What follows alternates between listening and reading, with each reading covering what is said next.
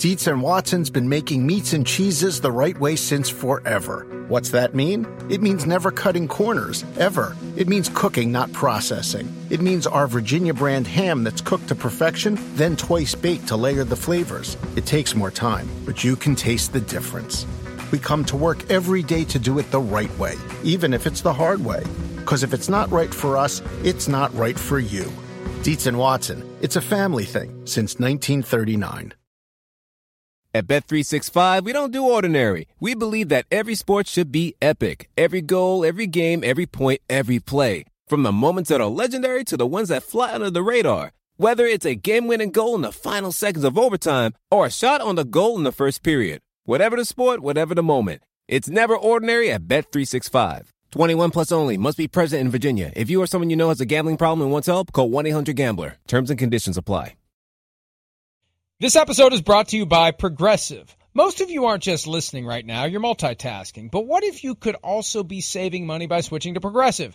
Drivers who save by switching save nearly $750 on average, and auto customers qualify for an average of 7 discounts. So multitask right now. Get your quote now at Progressive.com. Progressive Casualty Insurance Company and affiliates national average 12-month savings of $744 by new customers surveyed who saved with Progressive between June 2022 and May 2023. Potential savings will vary. Discounts not available in all states and situations. Knowing what some guys are doing. Like I said, just to practice what they're putting in their body just to sleep at night. Like, just so we could be there for each other. And I wish everybody in that room felt the same way about this place. And as a leader, that pisses me off, if I'm being honest. You guys got to play for one another, play a full game, and, you know, it's 60 minutes from start to finish, coming out starting fast and then closing out games. Making plays when you know, taking on that burden, wanting to be the guy that, you know, or wanting to be on offense when it's time, or wanting the ball, or wanting to shut it down when you're on defense. Just wanting to be the guy that make the play. And, you know, I just don't got enough guys that are fully bought into that right now. And I think people like the idea, but when it's time to actually execute, it don't turn out that way. I can't speak to what he was referring to specifically, but in my opinion, you know, when you see us out there fighting and grinding and playing hard, and we're right there at the end of the game, like, I don't have any issue with the effort or competition that I saw on the field yesterday at all. Dysfunction Junction, what's your function? Dysfunction reigns for the Las Vegas Raiders. And you know Derek Carr has a point to make when he shows up for a press conference with sleeves. You know. You know. He wants you to pay attention to his words, not his guns. So, look, what do you expect? Woefully underperforming. It's a mess. The fans are up in arms about Josh McDaniels. Derek Carr, I don't know if he was being passive-aggressive. I don't know what point he was trying to make on Sunday, as he was like on the verge of tears, real or otherwise, throughout that entire press conference. And he did raise the point that maybe others in the locker room don't feel the same way about this as he does. Devontae Adams backs it up. And then Josh McDaniels says, I have no problem with effort. I don't know what's wrong with the Raiders, Chris. What do you perceive a lack of effort when you see them play? No, I don't. Now, listen, I think what you're seeing here is it's a lot of drastic changes with an organization. One, I mean, yeah, there's guys here that I'm sure on their football team, they know they don't have a future. Wait, I was a Gruden guy. I'm made for the Gus Bradley Seattle defense. They're not going to really have me here after the year. Damn, they just cut Jonathan Abram last week, right? You know, the guy that was a first-round pick from the prior regime. So there's a changing of culture there and a changing of the attitude altogether. Gruden, he lays out the red carpet for star players and he kisses their ass and, oh, I love you, love you, love you. And then he craps on the negative player, the players that aren't as good. And, there's that there. The New England way, that doesn't go down with anybody. It's a different, no, we don't care who you are. You got to do your damn job every play, this play, be detailed, work hard. So there's something going on there. There's a changing of the culture. And where that's where that comes from. And again, They're not playing good right now. They've blown some fourth quarter leads. Do I think they're better than their record? Yes. All right. But here's the other thing, Mike, too, that I think is confusing this situation or not confusing it, but adding more pressure. The fact that they did go 10-7 last year and they went to the playoffs. Everybody just looks at it and goes, well, they should go to the playoffs again. And we know that's not the case, but it is Josh McDaniels, and for whatever reason, he's a guy that people like to jump on a little bit. And what I want to say, too, is... Whoa, right? Time out. What increased the perception that they're going to be better this year more than anything else that happened? What's the one thing that would pump up the idea that this team is ready to build on what it did last year? Yeah, sure. Devontae Adams, right? Exactly. Yeah. Don't go make that trade if you're not ready to keep chasing the brass ring right now. Well, it sends a message. That's exactly what you're doing. But it's an older receiver. Yeah, I get it. But basically a 2-year did deal. you really think the New England way was going to be infused into Different an issue. organization in 3 months, 4 months? That's insane. Well, here's the problem. Right. Here's the problem. Yeah. And this is the problem. And, look, we saw a very affable and congenial Josh McDaniels at the scouting combine. Mm-hmm. These guys leave the Belichick nest thinking, I'm going to do it my own way. What they don't realize is their own way is so inextricably intertwined with the Patriot way, they don't even realize how much the Patriot way has shaped their way. And they think they're being a rebel. They're still Belichick. They're little mini Belichicks. Matt Patricia goes to Detroit. I'm going to do things my own way. I'm going to be different than Belichick. And he still goes in there with that basic Belichick template of trying to change the culture and try to do the things that Belichick did. And it pisses off Darius Slay, and it pisses off everybody else who's had it relatively easy as it relates to what the demands are, what the expectations are. So that's the problem. It takes time to get the Patriot, even if you think you're not bringing the Patriot way, whatever way you're bringing, it takes time to change the culture. That's the problem. And when you go out and make the big swing for Devontae Adams, you create the impression, we got this. I don't disagree with that. We wouldn't get Devontae Adams if we Right. didn't think we could get this thing moving right away, because that is a move that tells everybody we're going all in. That's an F them picks move. That's not a we're trying to build something here move. So they should have never done that. It created an unrealistic and inaccurate expectation of what the Raiders were going to be this year. Well, yeah, I still think this move is more than just about this year. It's about the future and having like an Edelman, Gronk, Brady type of trio on your offense. Draft that guy. Right. Draft him. Don't give up multiple first-round picks. Well, again, it's the New England way too. They wait. We see a proven commodity, and that's what we do. Now that's we don't know how to draft and develop receivers in New England. Well, maybe not. We don't. They just went with a proven commodity there. But my point is, either way, I know it's not been great. But like when you go Josh McDaniels and then you go Dave Ziegler as GM, who came from New England, and you go Patrick Graham, who was the Giants D coordinator last year, but was also in New England before that. That you have to let that process play out. When you're going the New England Patriot way, you got to go, wait, we're in this for the long play. And I think that's what Mark Davis sees here. We're in it for the long play. We're in it that the culture they build, the people they bring in, first-round picks are not as, maybe as important to a team like this because they find a lot of great second and third and fourth rounders and let their process of their scouting department and all that find all the gems and hidden gems, in free agency. That's the New England way. That's the beauty of what they do. That's not going to be done overnight. Now, your Devontae Adams point and how that was done, you're right. Maybe change that perception. Added to the fact that they were 10-7 last year. And what I want to say to people, too, is 10-7 last year, like the most... If you really break down them from last year, it's a very unimpressive 10-7. I mean, that's where I want people to realize, too. First off, Rich Bisaccia did a great job. But, man, they beat the Steelers in that crappy offense early in the year when Big Ben and them were throwing the ball, 1 foot per play. They beat the Dolphins and Jacoby Brissett at quarterback. They overcame the most dysfunctional, dropped out of the sky on John Gruden's head situation that I've ever seen. And they got to the playoffs.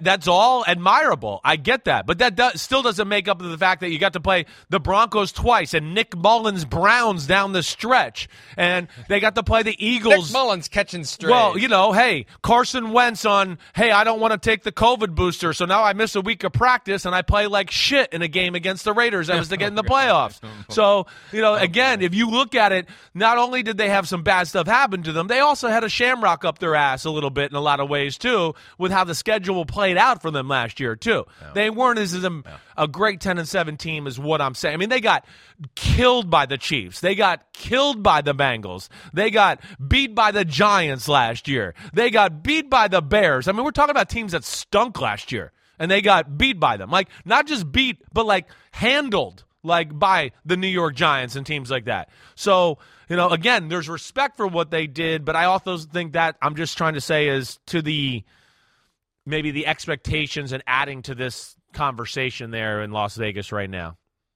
If they had a shamrock up their butt last year, they've since had a shamrockectomy. Mark Davis. It's a big surgery. Yesterday. and look, Mark Davis needs to understand the connection between perception and reality. Then again, I'm not sure he does.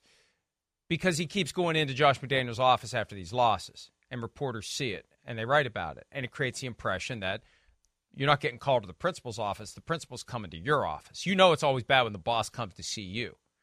You're not even bothering to have you go see the boss. Boss is coming to see you before there's even a chance to call you to the boss's office. And so there's just been this vague, weird, is Davis going to do something unpredictable? Is he going to do something erratic? We're just only 8 days removed from Jim Irsay and his big move. So what Mark Davis said yesterday, and there's the quote on the screen, people want instant gratification. This guy's coached 9 games. We're 2-7, and the results we're looking for, not the results we're looking for, but at the same time, we've lost 6 one-score games with the ball and a chance to win at the end. I gave him my vote of confidence when I signed him to a contract to coach the Raiders. That's when I gave it to him. Rome was not built today. In other words,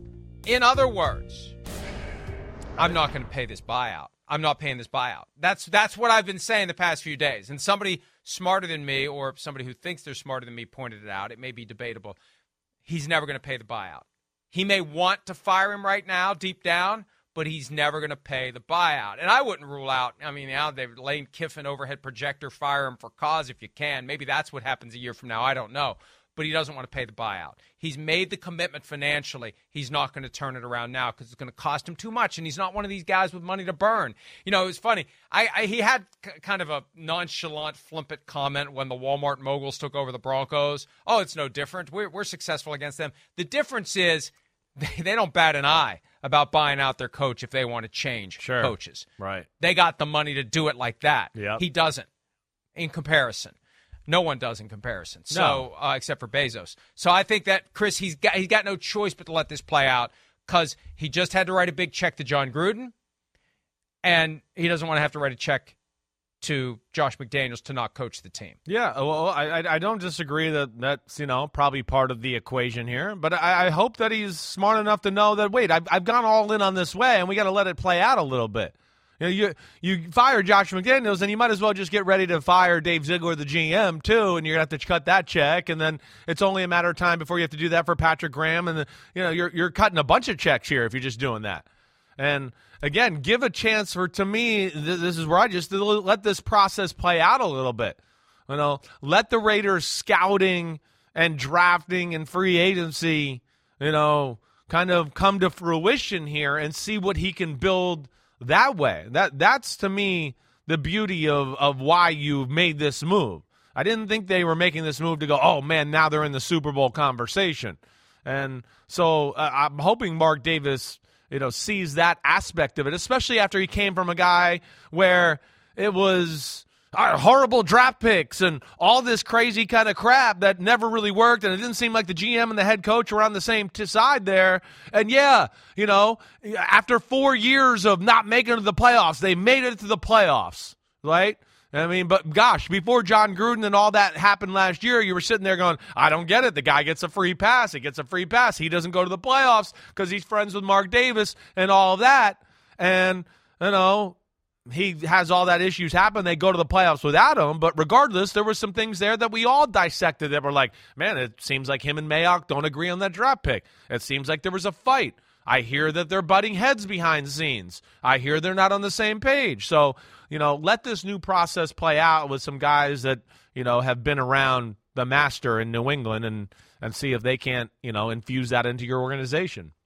Look, the reality is Gruden was running the show, but he didn't want the label of running the show, so he could blame Mike Mayock for his dumbass decisions when it came to drafting players. And now Mayock's the one that's stuck with the stink of Cleveland Farrell and Jonathan Abram and the other mistakes Alex they've made from a Leatherwood, personnel standpoint the past 4 years. Right. It's all on Mayock when Gruden's the one who was making those calls. All right, let's go ahead and take a break. We are going to take a closer look at some of the key moments from the game of, if I say game of the decade, then people say, oh, what about that Rams-Chiefs game? But it's a new decade.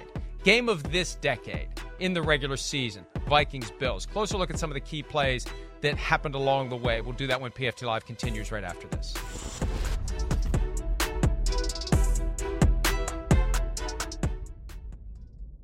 At Bet365, we don't do ordinary. We believe that every sport should be epic. Every basket, every game, every point, every play. From the moments that are legendary to the ones that fly under the radar. Whether it's a three-pointer at the buzzer to tie the game or a player that goes 2 for 2 at the foul line. Whatever the sport, whatever the moment. It's never ordinary at Bet365. 21 plus only. Must be present in Virginia. If you or someone you know has a gambling problem and wants help, call 1-800-GAMBLER. Terms and conditions apply. You're going to be blowing that horn all year long, baby. 4th and 18 for the Vikings from their own 27. He caught it! Are you kidding me with that catch, JJ? Oh, the ball came out! Down. Yes, the Vikings! Are you kidding me? Yes, it is intercepted by Patrick Peterson, and the Minnesota Vikings are 8-1 game.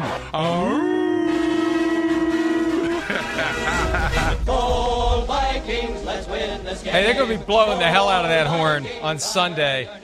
Vikings have a couple of road wins. They go back to the Dome for 5 home games in 6 weeks. Oh, my gosh, that Dome is going to be rocking. Don't go and knocking on Sunday. So what we're going to do. Did you go? Are you going to go? Did you ask for time off from work? No, I can't. Hey, I work 18 Sundays out of the year. Well, and I'm going to ask for one of the 18 off so I can go watch a game. I was kidding about that. I don't know. I don't think it's that crazy. I don't think it's that crazy. Playoffs may be different. I don't think it's crazy. I was trying to noodle a plan this morning for how to depending upon how things fall, wild card round, divisional round, because my son and I already have a pact. If they're in the NFC Championship, wherever it is, we're going. All right. We're going. Cool. That'd be great. And you guys listen, my son, this is what happens when you're in your 20s. And if it's in Philly, I'm wearing my Viking shit, and I'll get into fights if I have to. So, yeah. No, you won't. Yeah, that's right. No. You're right. Be careful. We're going to go in disguise. We're going to go disguised as Rocky Balboa and Rocky Balboa Jr. if we go to the game in Philadelphia. All right. So wait. After I just want this too, just to be because I know we're going to go through some of these plays and these moments, but I don't know. Am I crazy? But I still don't think Minnesota is one of the best teams in football. I know they're 8-1. I get it. I think that that Shamrock we talked about. How do you define? Well, best I know. Team? I know. What are you defining it based on? No, it's I know they're winning games and they're doing the right, some good things. But as far as dominant play and dominant moments, that's where I don't know. They're few and far between. I know. That's where it's crazy. It's just a good conversation. Here's the difference, though. Yeah. Here's the difference, though. Every other year of Kirk Cousins, right? He'll have that Kirk Cousins moment where he takes a bad sack or he fumbles or whatever. Right. They just have an uncanny knack for recovering from that. It's almost like it fuels. It's almost like it's the prologue to the great moment that's going to come after it instead of the beginning of the end. Right. It's the end of the beginning. It's like that's the jumping off point for the Vikings to go do something that you don't expect. And it's happening too often. So it doesn't matter. Look at the stats. Doesn't matter if they're outgained. Doesn't matter if the other team had the ball for a bigger chunk of the game. Doesn't matter what the yards per play are. None of that matters if you're finding a way, if you're willing yourself to victory late in the games, because at some point and I think that's what happens Sunday. It takes on a life of its own, and you get kind of a feel, and you have a level of confidence. Confidence begets confidence. You know, I think back to the 1999 Rams, who had a very easy schedule that year. Very easy schedule when you go back and look at who they had to play. But they start winning games, and it's working, and it's working. We're getting better, and we're getting better, and we're getting better. And the next thing you know, they're ready to – it's not like they blew out the Rams or the Bucs in the NFC Championship or the Titans in the Super Bowl. They weren't dominant in those games, but they had just enough confidence to win it. All right, let's get to these moments. And we've got like 5 or 6 of them. We'll see how many we can get to. Let's start with the play of the year, the catch from Justin Jefferson. It's right up there with the David Tyree helmet catch and the Odell Beckham catch. It's kind of an amalgamation of the two. The circumstances aren't nearly as significant as they were in Super Bowl 42, but this thing just defies all logic and explanation and it really does. Applicable rules of physics. Yeah. And the more I watch it, the harder harder it is to process how he actually got the ball. Yeah, well, it's amazing that he doesn't hit the ground when it gets to this point right here. But actually, the other guy is holding it in his hand for him. Yep. You know? Yep. That's the amazing thing to do. Right, where, you know, again, I know he made a comment yesterday, like, if I knock the ball down, we just win the game. And, yeah, he got greedy and tried to intercept the ball. And the fact that he tried to do that helped Justin Jefferson secure the ball there. And it is. It's just it's an amazing catch. And just like any amazing catch, it took a little bit of, you know, luck and everything to go along with it. But, oh, my gosh, I mean, it's every week with this guy right now. Justin Jefferson is just on fire. Unbelievable. And you know, I was joking about him being an MVP candidate before the season started, but a moment like that is going to resonate if they keep winning and he keeps racking up the yards. Him and Tyreek Hill moments like this. are in this conversation this year. I agree with you in that comment. Like they deserve to be in the conversation. Tyreek Hill's got to do something like that, though. Tyreek Hill's got to do something like that. Yeah. I mean, now, or get 2,000 yards, receiving yards. Right. And he very well may. Right. That's going to be the question if it comes down to it. Maybe for Offensive Player of the Year. Moments versus raw numbers. But that thing, I still and he told Peter King, Jefferson did, that Kirk Cousins said before the play, I may just throw this up to you. And kudos to Kirk Cousins. I mean, we got to give him credit on the front end for having the guts to throw that ball. I mean, it's not like they had any choice. It's 4th and 18. Yeah, but he knows who to go to in the moment. Prayer. That's right. Wing in a prayer and just get it close. Get it close. Trust him. Right. That's it. Hey, there's nothing wrong with that. I mean, you know, we've seen Jalen Hurts throw the ball to A.J. Brown in double coverage and just go, you know, we saw Tom Brady and throw the ball up to Randy Moss back in the day and just go, there's 3 guys there, but I don't care. I think he'll catch it. That's what Aaron Rodgers needs. Yeah. He needs a guy that he can trust that way. No doubt. Maybe it's starting to develop, but that's what every quarterback needs, that guy where it's just, I'm just going to throw it, and I know my guy's going to go get it. That's right. Whether he adjusts to it, whether he makes the whatever it is, I know a guy's got the ball skills to get it. If I just get it close. Yeah, that's what he's got, and he's one of those guys. And again, I mean, there was a few other throws down the stretch too that were kind of the same way. You're like, he's covered, there's nobody there, so he just puts it in the spot and goes, I think he'll make the play, and he does 9 out of 10 times. It's really one of the damnedest things in the sport right now. So that happens with 2 minutes left in the game. The Vikings driving to try to take the lead late. A field goal wouldn't have mattered because there was a missed extra point on the touchdown that preceded that, which created, you know, every little thing that happened set the stage for more drama. Every little twist just kind of threw more gasoline onto the fire. So the Vikings get themselves in position, 4th and goal from the Buffalo 1. And here's the first crack, and this is great. I love this. And it's perfect until Dalvin Cook drops the ball, and they were saved by the fact that the guy was offside, and the officials didn't notice the Bills had 12 guys on the field for that play, and then it was followed up with, instead of the play action. You know, that's the problem. You burned the play that worked, but for the catch, it's not like you can run that play again, so you just got to line it up and bash it through, and the physics didn't work there. Chris, Peter and I were talking about this not long ago. The idea that everyone has finally understood you're allowed to push a runner. You can't pull him, but you can push him. You need to have a package where you've got a Taysom Hill type quarterback. You put a couple of offensive or defensive linemen behind him and just stack him up and shove him through. Right there, as you were the one saying it, Kirk Cousins needs to do more squats. Yeah. You need a quarterback who can push through and somebody behind him who can push, and a third guy who can push too. Stack them together and just shove him through. You'll probably start to see that. That would have worked. Yeah. I ran that idea by an accomplished coach who said, hell yeah, I would do that. Yeah. And the Vikings used the concept, they just didn't use the bodies. Right. I wouldn't be surprised if we saw that down the stretch here. And, and that was an unbelievable moment.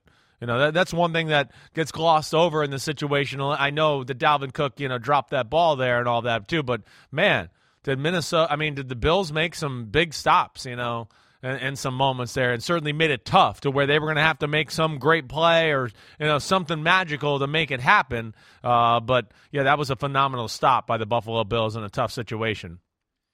And then when the game's over, and I was saying in the viewing room at NBC, I would rather lose by 40. I'd rather lose by 40. I'd rather lose by 40. Yeah. But then comes the moment of all moments, only the second time since the merger that a team takes the lead on a defensive touchdown in the final minute of a game. The other moment, we talked about this on your podcast yesterday, was the Joe Pisarcik, Larry Zonka, Herm Edwards miracle in the Meadowlands. You've got the failure of Mitch Morse and Josh Allen to execute the snap because the Vikings were ready to go. The Vikings were doing everything they could to disrupt, and the ball amazingly comes out.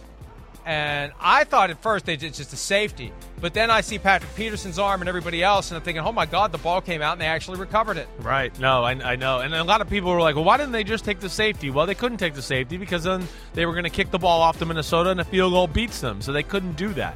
But, hey, these are tough situations. You said it right, and we can play that angle again right there and just rewind that. You got defensive linemen diving at the knees and trying to get underneath the center's pads, as we talked about on the podcast yesterday. There's 2 or 3 guys, they shift right before the snap like you see right there. The center, he gets nervous. He's trying to get low and fire out. So, his soft spot to where he snaps the ball and hits the quarterback in the right way, they can be dicey. I mean, I've been in that situation. Some of the most nervous situations I've been in before are those, 4th and goal going in or 3rd and short in a big moment, and you can feel the nervousness of the center because, whoa, I got 2 big people right in front of me, and I got to snap this and get underneath their pads, and it can be dicey. And it did not hit the sweet spot, and Josh Allen couldn't quite gather it in, and just what an unbelievable moment there for them to get the recovery for a touchdown. Question. Yeah. If it's 29-23 in that circumstance, I would have done it. Take the safety. Yeah. Take the safety and force the Vikings to score a touchdown. I think I would have. I think that's probably what I would have done there. Let me just make sure I got this right here. And they scored this touchdown. I just want to make sure I got it right. 41 seconds. I would have. Yeah. I would have taken my chance, taken the safety if that was maybe wasted 5 or 6 seconds running in the back of the end zone. Then you kick the ball, and yes, now Minnesota's got to go down the field and score a touchdown. I probably would have, yes, but with the situation the way it was, you couldn't do that because the field goal beats you. Well, and look, here's the reality: the Bills had enough time to still get down the field and win or tie the game, which obviously they tied it and extended it into overtime. And along the way was the Gabe Davis catch. We've explained this, I think, as best we can, but you can't ignore it because this was the gaffe of all gaffes by the replay assistant. First of all, it was a bad call by the officials in real time. They should have recognized, but we see all the time officials looking right at something and they don't see what they should see, which is why you need to embrace technology. Replay assistant fails in that moment to call for a review, which was mistake number 1. Well, it drives me crazy. Mistake number 2 was just the fact that it would have been overturned. Well, and then as quickly as even remotely close in that situation, You've got to hit the button. Right. Right. Well, and what bothers me is how quickly New York was involved in Justin Herbert being a running back and getting tackled hard. Man, did they call fast and get that straightened out. Whoa, that was too hard on the quarterback. Even though every running back in football was hit like that in a game today, it's the quarterback, so we just can't let that happen, even though he's a runner. So they got there in time for that. Where are they in this instance? I mean, the game is on the line. This cannot happen. This to me is worse than missed face mask call from last night. This is a huge moment of the football game, and you've already taken and handcuffed coaches to where they can't challenge this under 2 minutes. Then you can't get it wrong, NFL. then you got to, maybe Sky Judge has got to be there to help you in 3:45 because you're trying to watch 10 other games. Sky Judge was there. That's the problem. Well, it's annoying. But they can't, there's a replay assistant. Right. The replay assistant is there. One job. You got one job. Activate the replay function. And years ago, it was explained to me that the standard for activating an automatic review is basically the mirror image of the standard for overturning the ruling on the field. You overturn the ruling on the field if there's clear and obvious evidence it was wrong. If there isn't clear and obvious evidence it was right, you call for a review. If you have any doubt that that's the right call, you call for a review. Yeah. And the bigger the spot in the game, the more likely that you hit that button. So I have a feeling that replay assistant isn't going to be a replay assistant any longer. I think that person is going to suffer the ultimate penalty. Now, they're probably part of the union. It won't be quite as easy. But not the ultimate penalty. They will still continue to live. They just won't have the job anymore. But let me ask you this. Oh God, I had a great question and I can't remember what it was now. Well, you're kind of old and you're tired. I know. I'm very tired and very old. If it had been a primetime game, Miles Simmons made this point yesterday. Yeah. If that had been a primetime game, 3:45 is on the horn. That's right? That's it. not replay assistant decision. I know. That's where I was, that's what I was kind of saying there. Right. You get in that cluster of 1 o'clock games. Yeah, now, they all the can't 1 o'clock keep games track. are over, but the 4 o'clock games right. are going. Yeah. That should have been the only game anyone was paying attention to at 345 Park Avenue because that's the one in the critical moment. The other games are early in the first quarter. Yeah, right. It's not as This critical. is the one You're where right. the big stuff's potentially happening. Yeah. And this is the game where anybody that was even paying remote attention knew this thing was growing and growing and growing in significance, in feel. It felt like a playoff game in early November. Well, yeah. The fact, just the way the game ended, and then when you get stopped in the 4th and 1, and then they fumbled the ball on the touchdown. That's the moment where you like somebody at 3:45 to go, whoa. There's going to be a lot of bright lights on this game. This has turned out to be maybe the game of the year in the NFL. We got to make sure we're on it here down the stretch. Between not only the game of the year in the NFL, it's not like it was Carolina, the Atlanta Falcons from a few weeks ago. It's two teams that we're looking at their Super Bowl teams. So that's where it's different too. And you'd like the NFL to, maybe have a better feel for the magnitude of the moment and the grandiosity of it, as far as the NFL is concerned with the two teams there. And there was a little bit of a drop ball as far as that's concerned. By the way, before I start getting emails, grandiosity is a word. It's not accidental scholar or cynicism. That is I'm so used to that filter, and I'll get the emails. Oh, he said this. Oh, he said that. It's like, it's a word. Well, I did surgicality on Sunday Night Football a few weeks ago, and it's a word. It's a word, right? But of course, Maria and everybody made fun of me, right? And they were like, "Oh, he's making up words again." And I knew I was there. I said, "We know because we've been there." Right. Accidental scholar. But my wife was telling me, but my son got embarrassed watching that. Because he was like, why is Dad doing that? Why is he making up words? It's embarrassing. Oh. So, really son, Philip, you learned a word. I told surgicality. Him. I told him the next day. I was like, I didn't make that up. I got that one right. I misspoke earlier, or I just can't keep all these amazing plays straight from that game. The Bills defense had 12 men on the field in the stop in overtime as the Vikings were closing in on what looked to be the game-winning touchdown. Yeah, it's this play, right. They can never do it easily. It's always got to be complicated. They got 12 guys on the field, and that was missed by the officials as well. And, there's a lot going on. Kevin O'Connell, who obviously doesn't want to get fined, but he said yesterday, you got a lot going on. You got a lot going on out there on the field, and sometimes things like that happen. But the problem is, in overtime, all of the replays are initiated by the replay assistant, so the coach can't throw the red flag there because that's a challengeable play. Yeah, no, challengeable play, and you lose 3 yards because of it. That's the big problem, and then it puts you in a situation where, oh no, now we got to do something maybe we didn't want to do, and what was it? 2 plays later, now they get sacked, right? And then on 3rd down, and they were in a tough spot there. But that's another one where. Yeah, you just like to think that this 2022 in the NFL as it is right now, that 12 guys just can't get on the field in that kind of moment. That's where it's a little disheartening. But it adds to the excitement because instead of the Vikings winning it in that spot, they kick the field goal. The Bills go down the field, and you were saying it. There's going to be one of these lasers down the middle one of the patented Josh Allen piss missiles right down the middle. It's going to be a touchdown. It's going to be game over. Well, there was one of those throws, and it was game over, but it wasn't a touchdown. And, Chris, we talked about this on your podcast yesterday. I'm concerned that the Bills need to do more self-scouting because the way Patrick Peterson explained both interceptions, this is the result of a guy who's got clearly the physical skills, but the smarts to break down the film and to know when to break in for the ball because he knew what was coming. He knew Gabe Davis was breaking into the middle. He abandoned Davis and went to the ball. First interception, as soon as Allen got out of the pocket, he knew what to do. They're just a little too predictable in the red zone, and the results show. Too many turnovers in the red zone for Josh Allen recently. Maybe defenses are figuring him out, and it's on Ken Dorsey and the coaching staff to get ahead of that curve. Yeah, I mean, listen, I don't doubt some of that, and I'm sure Patrick Peterson had some tells there that he's correct, and he certainly seems like, I know he told you as soon as he saw the guy break inside, as soon as he saw the alignment, he felt like he was going to break inside, and I think what did he tell you? When he saw the inside guy go inside, he knew the second guy was going to go inside. When he saw David, no, but he just knew from the circumstances, recognition where Gabe Davis was. He was waiting for him to break, and he knew the moment he broke, he knew what was going to happen. Yeah, right.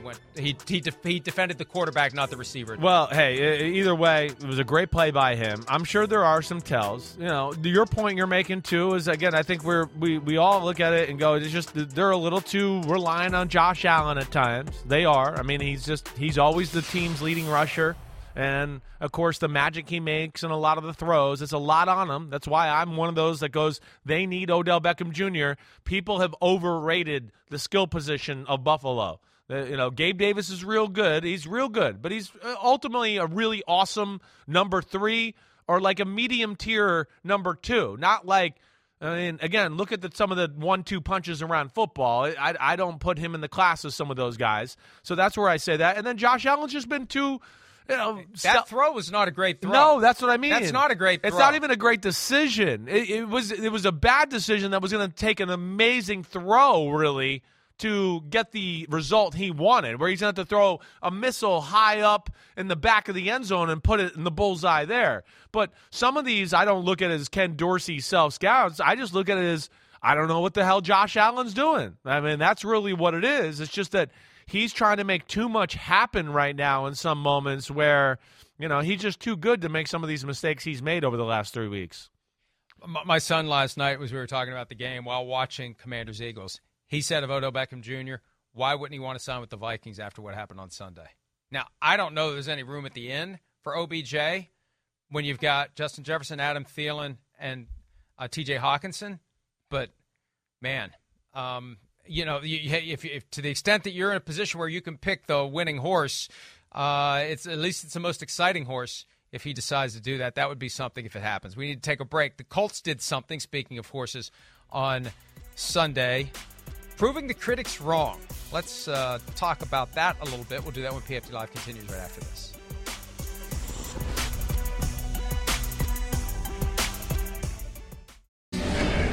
It has been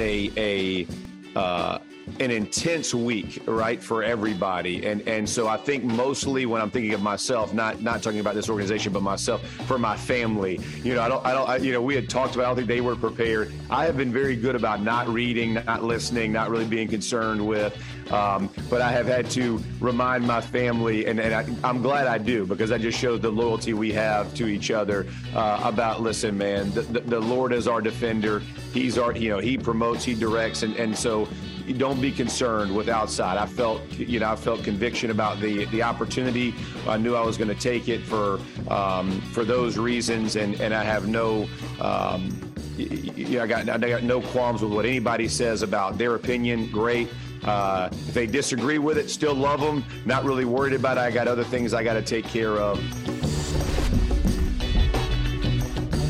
Jeff Saturday, coach of the Colts, pretty much summarizing what it means to have thick skin in today's world. Jim Irsay, no thick skin there. All you critics, you criticize all of us in the NFL for losing. When we make the right moves to win, you act so righteous. Who you crapping, just win, baby. What is who you crapping a reference to? I have no idea. That I should understand? No, not that I know. I was just about to ask you the same thing. It's the first thing I thought of when I read it yesterday. I was just like, who you crapping? What is that? I mean, just win, baby is obviously a shot at the Raiders. Right. But, yeah, who you crapping? I don't know. That's new. The kids are going to have to teach me that one. What a shock that Jim Irsay would be a bad winner. I mean, just take solace in the fact that it wasn't a complete disaster. And also remember, I checked the schedule. You don't play the Raiders every week. Just a reminder, Jimmy. You got some games coming up that aren't going to be quite as easy as what you got. But a tremendous accomplishment because it was the biggest incident of self-inflicted dysfunction during a season that I can ever remember, short of maybe the Browns announcing in November of 1995 that they'd be moving to Baltimore at the end of the season, because that just threw the rest of a promising Browns season into the toilet once Art Modell made that announcement. This was a tremendously disruptive and distracting and dysfunctional development, and kudos to Jeff Saturday. Did enough to turn it around to win. My question, Chris, though, is can they keep it going?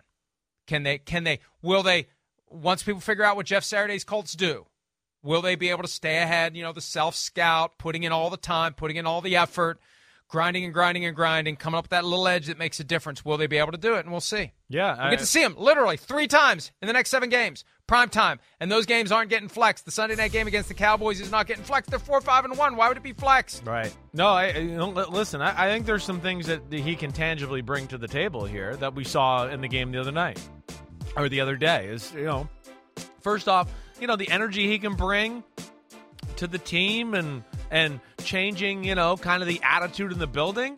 Yeah, there's definitely the ability to do that for sure. So, and I think we saw a different vibe from them as a football team. The fact that he got to, have a quarterback, Matt Ryan, as the quarterback, to me was a big issue. I mean, poor Frank Reich has to bench Matt Ryan because of financial issues and then gets held accountable for, hey, the offense doesn't look very good. Well, no shit.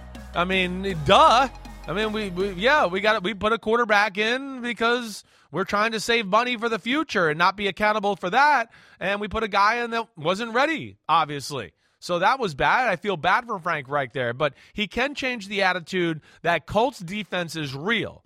The Colts defense is like legit one of those top 5-ish type of defenses. So they can keep him in the game. And then the one thing I do look at here with Jeff Saturday, and I'll be excited to kind of watch this on film, is did he bring something to the run game a little bit? We haven't seen them run the ball like they did the other day. And Jeff Saturday, an ex-offensive lineman, man, I'd have a hard time thinking he didn't, one, give the offensive line a pep talk, which I know he did, and I heard about that, but also maybe just a different, hey, wait, when the defense plays this, we used to like to block it this way and run this play a whole lot.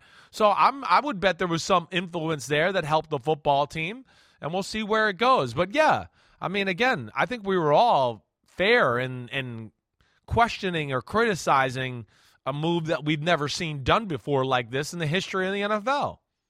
And what struck me yesterday, too, Jeff Saturday told Peter King that one of the reasons he took the job was specifically for the reason of helping other former players get opportunities. I just don't.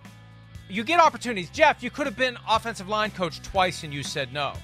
The idea that you could be a former player and walk through the door as the head coach, I still don't like it. It's an affront to the people who are actually busting their asses, putting in the time, making the sacrifices, being away from their families for far less money or glory than being the head coach of the team. The idea that some guy that played for the team more than a decade ago can just show up out of the blue and be the head coach, I just don't think that's fair to the profession. And this kind of echoes what Bill Cowher said on NFL Today, that it's a disgrace to the profession. And I know that I say all the time, football's not as hard as people like to make it seem to be. But it's also not as easy as it looks on TV either. Yeah, it is. There's a lot that goes on here, and Frank Reich and what he did, he laid the tracks down here for this football team. It's not like they're going to change the way they play football. Gus Bradley's been running the Seattle scheme. He invented that. That's Jeff Saturday's not changing anything there. Offensively, it's not like they're like, whoa, let's blow up the playbook and we're going to do something else. They're still running the same offense. It's just maybe the attitude and the approach has changed a little bit through Jeff Saturday. So, hey, maybe he can weather the storm and continue to make them competitive and all that. But I think some of the things we really question and where it goes, that'll be if he keeps the job for next year. And now when the team has to really take on his culture and his style and, how he manages players in offseason and starts to accumulate the coaching staff the right way, that'll be more of a real evaluation of what he can do as a head coach. Right now, he's kind of just a Band-Aid who's looking to give some energy to a football team. And we'll see where it goes. It was a great start. It was. There's no doubt about it. But yeah, this was unusual, and it goes against everything we know in football. And that's where, the Bill Cowhers of the world and some of those other guys are questioning that. And I understand that completely. Here's the other thing, too. All those other people who are on the staff, one of the reasons they're busting their asses is because they're trying to get to the point where they earn that opportunity. If all of a sudden you don't have to earn that opportunity anymore, maybe they'll go coach in college or something. You're working your way up the pyramid to the top as an assistant coach, and you want to become a position coach, coordinator, and then if you do well enough, you become a head coach. If that gets short-circuited, that may hurt the profession, and it may cause talented people to say, why even bother to try to earn this if people who haven't earned it are going to be given the job that I'm trying to earn? And I think that's a real point. I think that would apply in any industry, in any profession. Why am I here busting my ass if my ultimate door that I'm trying to kick through isn't available to me, and the owner's just going to go hire somebody who's never coached before after I've been here all the time? It's important, and we'll see how it plays out. Let's take a break. More PFT Live when we return right after this.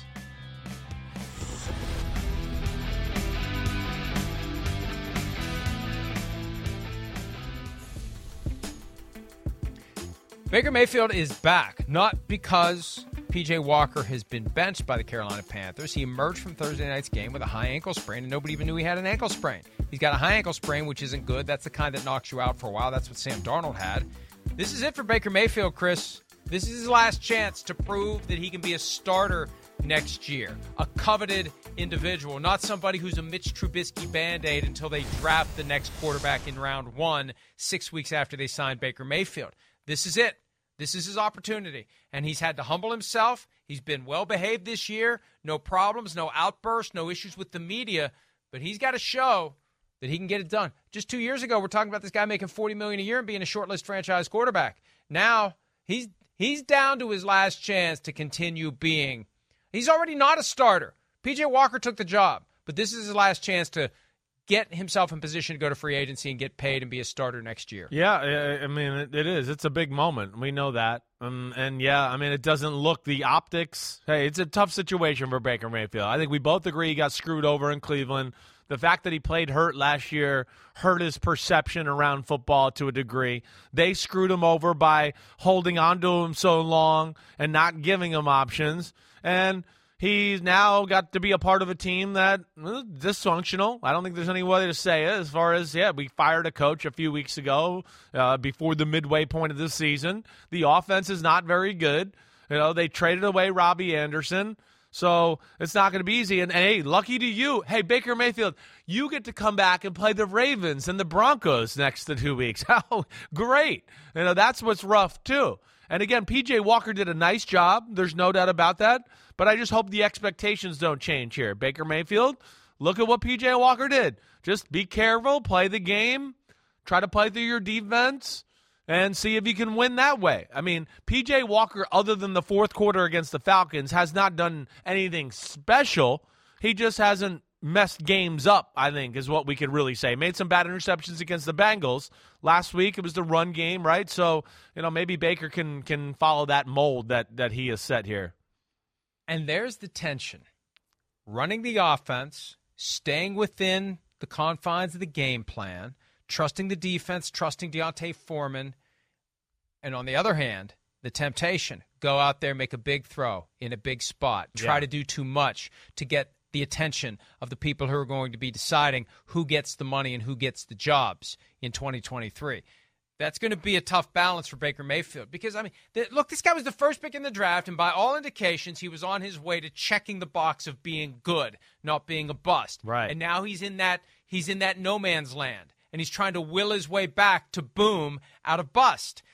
And that mindset isn't conducive to doing what the Panthers are going to want him to do to try to win football games. No, you're Potentially. right. That's where he's got to be careful. He does. And also be careful of not falling in the trap of like, hey, you're Baker Mayfield. You only threw for 120 yards last week. That's the problem. What's wrong? Right. That's the problem when you're the number one pick and you came from Oklahoma and you do all that. And then, but P.J. Walker does the same thing, and everybody goes, well, look, he won the game. He did everything he could to help them win that game. And that's where I don't always love the, underrated backup quarterback gets the accolades for that kind of play. And then the superstar quarterback, when they play that way, exactly right. We go, what's wrong? Why isn't he making plays? What's going on here? And, again, I don't think things are going to change drastically in Carolina to where they're going to set the world on fire offensively. So hopefully he can just limit mistakes, make a play here and there, and they can be competitive and he can pull out a game. But damn, he's got to play two tough defenses the next few weeks. That's not going to be easy. When we return, the Week 10 statement draft. It's usually the Sunday statement, but since it's on Tuesday, we can include Monday as well. We'll do that when PFT Live continues right after this. Simsisms. Diamond in the haystack. I actively thinking he's trying to think outside the box, that he thinks this is going to shake out the system and he's going to find, a diamond in the haystack here. Or, what is it, diamond in whatever, somewhere, but either way. Is that a new one? He might be what do they say, a diamond in the haystack? Or what the heck? No, that's a needle in the haystack. What are needle in the haystack, diamond in the rough. Diamond in the rough, right. So, concrete line in the sand. Right. Simsisms. Yes, it's the greatest hits album. We've got the original Simsism, we've got Volume 2, and then we've got the ones that are so old we've forgotten about them and we're bringing them back. All right, Sunday statement, Monday statement, Thursday statement, Week 10 statement draft. We saved it just for you, Chris. We have kind of softly retired goats in I like it. I like it. The pressure, put it on you. You can put the kibosh on it. It's awesome. All right, so you're up first, as always. Whoever, team, unit, whatever, coach, anyone, player, kicker, whoever made the biggest statement, who do you got? Well, I'm going to go to Green Bay. I think Christian Watson, when you talk about individual players, made one of the biggest statements of the weekend. In the simple fact of, hey, wait, whoa, is Green Bay finally got something here that they can, push the ball down the field and Aaron Rodgers can feel comfortable to go, okay, I will push the ball down the field to this guy, and this guy can fly. I loved him in the draft. I really thought, other than Jamin Williamson for Alabama, I thought this was the second best receiver. He's big, he's physical, and he can really run, as we saw. And there was nobody on Dallas, and I was shocked that they did not put Trayvon Diggs on him after the first touchdown. There's nobody on Dallas, and there's really not going to be many people in football that can run with this guy. And I thought that was a big-time statement, not only for Green Bay and the fact that, hey, look at you guys pushing the ball. Aaron Rodgers, 14 completions for 224 yards. The Aaron Rodgers we've seen as of late, 14 completions means like 42 yards, 65 yards. So that was, I think, a big statement by them and by Watson. I was thinking Aaron Jones from that game. He was damn good, too. Rushing yards. Yeah. And he did the homage to Marshawn Lynch. Grabbing the crotch. Right. I can't believe they didn't even flag that. Right. Yeah. Marshawn referred to that on Conan O'Brien's show as grabbing my ding-ding. That's the official name of the... I don't know. Can we say that? Oh, well, why not? We did. Ding, ding. We just did. Yep. We just did. So we can. Ding, ding, ding. Okay. Look, you gotta go. We've talked about Justin Jefferson plenty. And I know. Go ahead. I left him for you. I'm going to go. Listen, okay. I'm going to go Patrick Peterson, because the statement he made to me after the game literally was, we were ready for Josh Allen. We wanted Josh Allen. We're sick of hearing all this talk about we haven't played good teams. We haven't played good quarterbacks. we have now. What are you going to say now? And I don't know whether he was talking to me personally or just generally. What are you going to say now after we've beaten a good team with a good quarterback? So the Vikings, through Patrick Peterson, making the ultimate statement in beating Josh Allen and the Bills. You can no longer say they haven't beaten anyone good. No, you cannot. And, of course, I think as a team and some individual players, they probably made the biggest statements of the weekend for sure. I'm already Vikinged out. I got purple fever.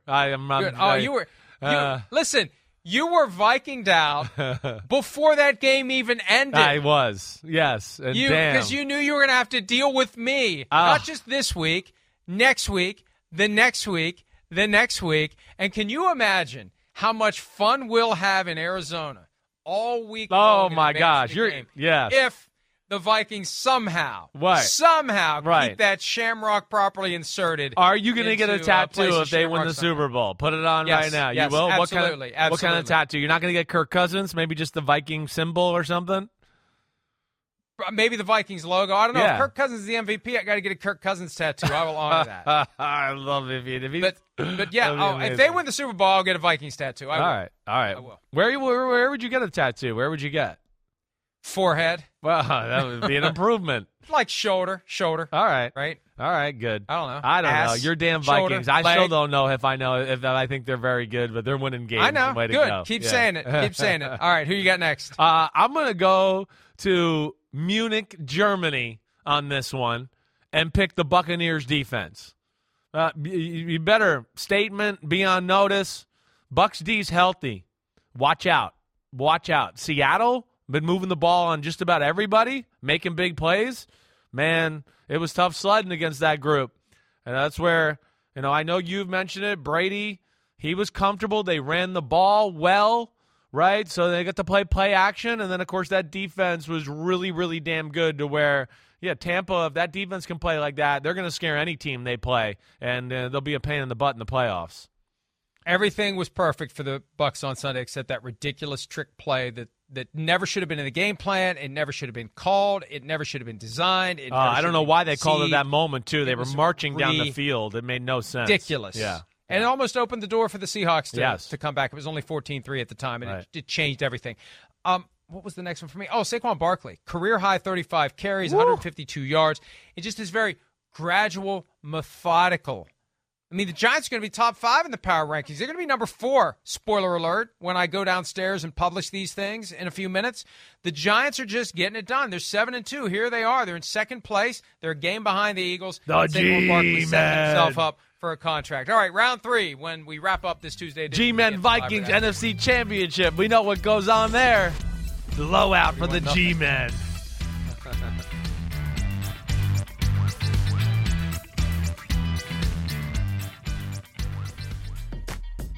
Round 3 of the Week 10 statement draft. There are the first 2 rounds. Chris, you're up with your final pick. I don't even know. There's some of these teams, I think I'm going to actually go like a negative statement here. Yeah, we never said these had to be positive Goats statements. in a bad way. Yeah. Oh, we'll bring back goats in a bad way if you want. Well, I'm going to go with the Rams just as a football team. And that they made a statement to go that they're not real and the season's over. Like it's not going to happen this year. It's not. And then I think when you add on the Cooper Kupp injury to that, I mean, he's the only kind of bright spot on their offense. I don't see it. There's no way it turns around. It's one of the worst offensive lines in football. The defense is still good, but it's not like dominant good, strip sack, fumble, interception, pick six. We can carry the team that way. So I'm going to go with the Rams with a bad statement on Sunday. I'm going to go to the other side of that same game just to wedge in the point you and I discussed in the break a little while ago. Colt McCoy getting it done with Kyler Murray hurt. There's a local affiliate, and I think it's an NBC affiliate, 12 in Arizona. They did a poll in the aftermath of that game as to who the starting quarterback of the Cardinals should be, and I know that these online polls can be unreliable, but it was Colt McCoy 84%, Kyler Murray 16%, which is stunning. That's amazing. And Colt McCoy goes in and takes care of business and runs the offense, and it works when Colt McCoy plays. He's nowhere close to Kyler Murray from a physical skill standpoint, But that's something to watch, Chris. I mean, it's crazy, and I don't always love that when the backup comes in and plays good, and we go, let's just bench the guy we used to care about. Mike but White. It ain't looked pretty with Kyler Murray so far this year. That's it for today. Enjoy your Tuesday. See you tomorrow. See ya.